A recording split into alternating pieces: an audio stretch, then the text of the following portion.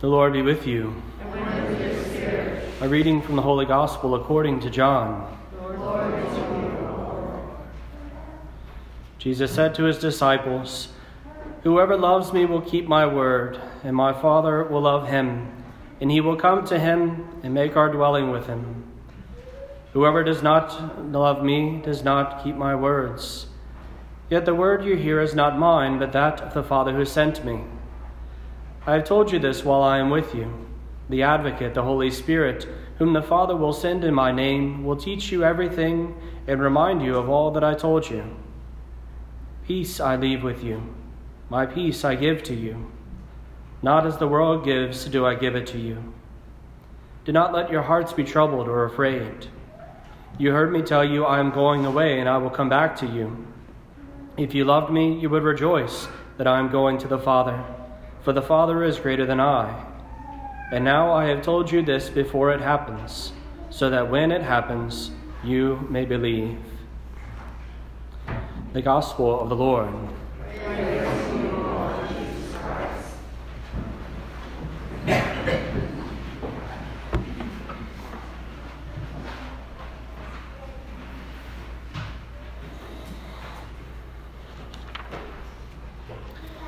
Peace I leave with you, my peace I give to you.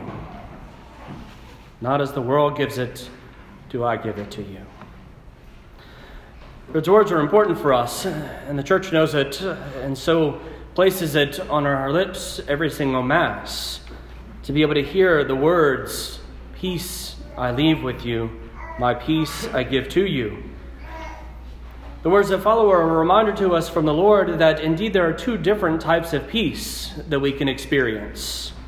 One is the peace that this world gives, that this life gives. The other is the peace of Christ himself. The peace that the world gives is peace. It is a peace that is limited, though. Often it is very specific and is temporary. Usually our peace is such that something has happened to disturb us, and that thing needs to go away, it needs to stop, it needs to be resolved. The world seeks to resolve that particular situation in some way, and then we are given peace again. It's a simple external factor, things that are outside of us. But the simple reality is every one of us knows sometimes whenever we want something outside of us to go away, it doesn't. And sometimes when it does, something else comes right behind it. And how easy it can be that we find ourselves unrest, a lack of peace, almost continuously, as one thing after the other continues to come to us to afflict us. This is why the Lord invites us to a deeper peace, a more profound peace. The peace that Christ gives to us is all-encompassing, it is constant, and it is universal. It is that which, rather than working from the exterior to try to fix things outside of us, it comes to us from the interior, from the heart. That Christ speaks to us. It transforms us from the inside out, such that no matter what may be happening around us, we still have peace. This is the peace that Christ comes to give to us, an abiding peace. And this is the peace that every one of us wants. We long for it, we fight for it, but oftentimes we settle for the worldly because it comes easier. The simple fact is that every one of us desires the peace of Christ, because who among us is content to have peace 12 hours of the day and the other 12 can be chaos?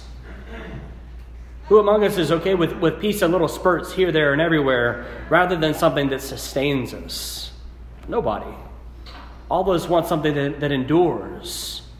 And that's what Christ himself comes to offer to us. And the way by which we get it is to know the one who gives it. If we desire peace, we must know the man Jesus Christ, the God-man who took on flesh to be with us. We need to know him. Not just to know about him, Not just to know where he came from, where he was born, where he lived, what job he had, what day he was born even. These things, although helpful for us as a good starting point, are not the things that sustain us in our relationship with Christ. We need to actually have a relationship that deepens, just as any relationship we have in this life does. To know Jesus. There are a variety of ways by which we can know Jesus. And certainly I would suggest to you the most excellent is to spend time in the presence of the Blessed Sacrament, to literally be with Jesus. We can read sacred scripture and hear his words in so many ways. But as we celebrate the month of May and the last weekend of the month of May, it's an opportunity also to recognize that one of the privileged ways by which we can come to know the man Jesus Christ is by coming to him through the prayers of the Rosary. The prayers of the Rosary. And when you hear that, I don't know what happens in your brain when I say praying the Rosary, but oftentimes it depicts the little flock of old ladies praying it at church, because that's what grandmas do. They pray the Rosary all the time. Anytime you have a funeral, what do they do? If it was a woman, she prayed the Rosary all the time, Father, all the time. It was always in her hands. Good. But it's not just reserved for little old grandmas, I assure you. The Rosary is every person's prayer. It is for every single one of us, with no exclusions. The Rosary is something that can deepen over time as we learn it and appreciate it more and more. My own experience of the Rosary was basically kind of started in high school. I had a Rosary. I knew what it was, at least. I didn't use it so much. But I knew that it was a prayer to Mary. I know it was lots of prayers to Mary. And occasionally they would pray it in church youth group or various other activities. And I knew how to at least follow along. I knew how to kind of pass the beads through my hands. And, I knew the Our Father, the Hail Mary, the Glory Be. I struggled with the Creed, and I had no idea what those extra prayers people would throw in all the time were. So I'd just kind of sit there and smile until whatever was happening was done. And then we'd pick up where I left off, where I knew what was happening again. And it just kind of continued like that. It was a normal experience. Do you know how to pray the Rosary? Yes. But I didn't really know how to pray the Rosary. When I got to the seminary, I discovered, mystery of mysteries, there are actually mysteries that we pray in the Rosary. Things in the life of Christ. I knew that people would say something to me like, the resurrection from the dead. And they're like, all right, cool. Our Father who art in heaven. And it didn't really connect with anything. But the simple fact is, when I got to the seminary and began to understand that there are mysteries that we reflect upon, and that's the content of the Rosary. The Hail Marys that we say, they're the filler space to let our mind kind of go on autopilot so our engagement can actually kick in and meditate on the mystery.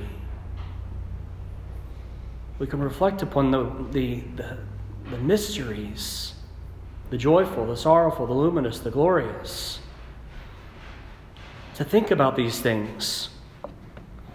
Several years went on still, and I discovered another book that actually talked about that the mysteries have a fruitfulness to them.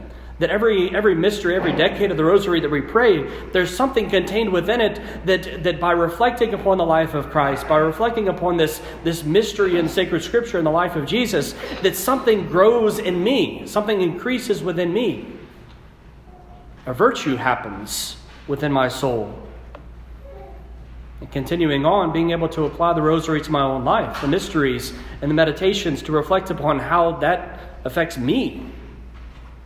What does that have to do with me here and now? Wherever you are in your understanding of the Rosary, where you just know that it's a thing that exists, whether you know just the prayers, whether you know the mysteries, whether you know the virtues, whether you're praying it from a passionate personal perspective, the simple fact is, wherever you are, pray the Rosary. Because it's powerful. Some of the saints have described it as a sort of ladder dropped down from heaven, that we climb up closer to Christ, bead by bead. And this is what it is. It's drawing closer to Jesus Christ. kind of going through those different things, like just to pause and reflect for a second on just how we can enter into this in a more concrete way. We've got the 4 different sets of mysteries, the joyful mysteries that are the early life of our Lord, the luminous mysteries that show the earthly life of Christ up to his passion, between his presentation of the temple and the finding of the Lord at the temple. Between those times and the day he died, a lot happened. That's what the luminous mysteries are. The sorrowful mysteries are his passion, the glorious his resurrection, and things that follow. And these things are important for us. It gives us the entire life of Christ to meditate upon. The 4th sorrowful mystery is the carrying of the cross. It's a good opportunity for us, I think. And when we pray the rosary, oftentimes we pray the rosary rather quickly, and sometimes it's custom. It's what we do. It's how we were raised. But I would encourage you, as you pray the rosary, make some time to stop. When you announce the decade, maybe go, okay, we're the 4th sorrowful mystery, the carrying of the cross. And stop for a minute. Don't immediately go into the Our Father and the Hail Marys and the prayers that follow. Pause. Think about Jesus carrying his cross. Let the movie The Passion of the Christ run through your mind a little bit. Think about Jesus when he was walking and he fell. Think about our Lord whenever when he was greeted by the women of Jerusalem, when he met his mother, right? Think about our Lord carrying his cross. Visualize it. Be with him in that. Suffer with him in that. And then continue. Or if you want, use that time also to be able to reflect upon the fruit of that particular mystery. The fruit of the passion of the carrying of the cross is patience. So if I meditate upon the carrying of the cross frequently enough, if I do it well enough, something within me will start to grow. And that something is patience. I think it's important because I need that. Right? We need the virtues. Reflecting upon patience at work in my life, that Christ was patient as he continued step by step by step, persevering in things. Even to apply it to my own life. How the mystery means something. It's not just meditation on the life of Christ. It's meditating on the life of Christ and applying it to my own self to draw closer to him. To connect with Christ, to contemplate where am I carrying a cross? Or maybe somebody else around me is carrying a cross that I can help them with, like Simon of Cyrene helped Jesus. To reflect upon the weight of the cross. To reflect upon the fruit itself. Where am I being impatient these days? Where do I need the fruit of this meditation? All of these are concrete ways by which we can actually enter into the rosary much more deeply and not simply kind of remain on the spoken prayer, and because passing the beads through your hands is easy, but to enter into the mysteries is a much deeper thing, and indeed is it a true gift. When we pray that way, sometimes the rosary can stretch a little bit. It's not uncommon whenever I get excited and feel particularly inspired and reflective, a rosary can take an hour. It's not a problem. But it doesn't have to. Here's the beauty of the rosary. It's an incredibly versatile means of prayer. Just because we have the rosary doesn't mean we have to pray the whole rosary in a single shot. And this is an important thing to remember too, because it gets at something of the essence of the rosary itself. I was reading a book by Pope Benedict. It was a kind of a question and answer book where the author of the book would pose various questions and the Pope would respond, just kind of simply and plainly, in very highly theological text. And they got on the topic of prayer, and specifically on the rosary. And Pope Benedict, the Pope, he said, oftentimes whenever I go to pray the rosary, I only get to about 2 or 3 mysteries. I don't usually make it to the end. I was like, what? The Pope can't even pray the whole rosary? What is going on with that? It was confusing to me, but then the reality is, as he went on to explain, he says, the rosary is meant to bring us into an encounter with Christ. It's meant to deepen our relationship with the person of Jesus. And he says, oftentimes as I'm meditating, I'm reflecting on the mysteries and entering into the life of Jesus. Often I only get to the second or third mystery, and I really have a profound spiritual connection with the Lord. And he says, and that's the goal. I'm not going to leave the Lord to go back to praying the words. It says the rosary brought me to what it's supposed to do. It brought me to meet Jesus. And this is the simple reality, is that wherever we are, whatever we do, the simple fact is that the rosary has the purpose of bringing us to know Jesus with Mary. It's the entire purpose, not simply to say the words, but to lead us to an encounter. So I would encourage you to pray the rosary. Again, its versatility is remarkable as a means of prayer. You can pray it alone, or you can pray it in groups. You can pray a decade at a time in 5 minutes, or you can pray the whole 5 decades in 20 minutes, 30 minutes, an hour. You can pray all 20 decades in a day if you really want to. Really soak yourself in the life of Christ. You can use your beads. They have little rings now. They have the rosary on little cards, so you can go notch by notch on it looks like a little credit card. And if you don't have any of those things, just use your fingers. The simple fact is that God has given us this gift in so many ways to be able to use it wherever we are.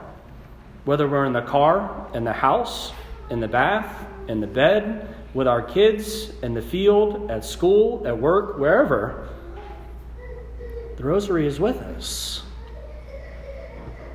And if we don't have the prayers down, or even if there's something that is so kind of distressful to us that we don't even know we can't even get the words out, we can't even pass the beads along, just holding the rosary itself can be an experience.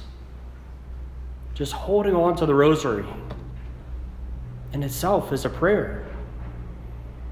Because it's an expression of faith, of drawing close. So the rosary is like holding the hand of Our Lady, knowing that she is bringing us to Jesus in that moment. This is the power of the rosary, and it cannot be understated.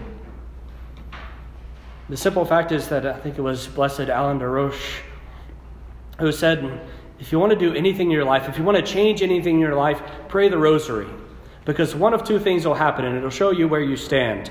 Either that thing will cease to be, either that problem will be remedied by the prayers of the rosary and by the peace that you have, or you'll quit praying the rosary because it shows you don't really have the desire to do it anyway.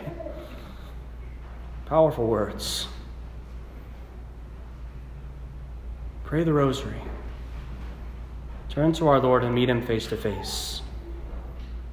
Ask Our Lady to be with us. She who loves us more than we even know. That we might, in seeing her, meditating upon these mysteries, reflecting upon the fruits and applying them to our lives, that we too, like Pope Benedict would encourage us, would have a profound encounter with Jesus Christ. And knowing Him, we might know peace.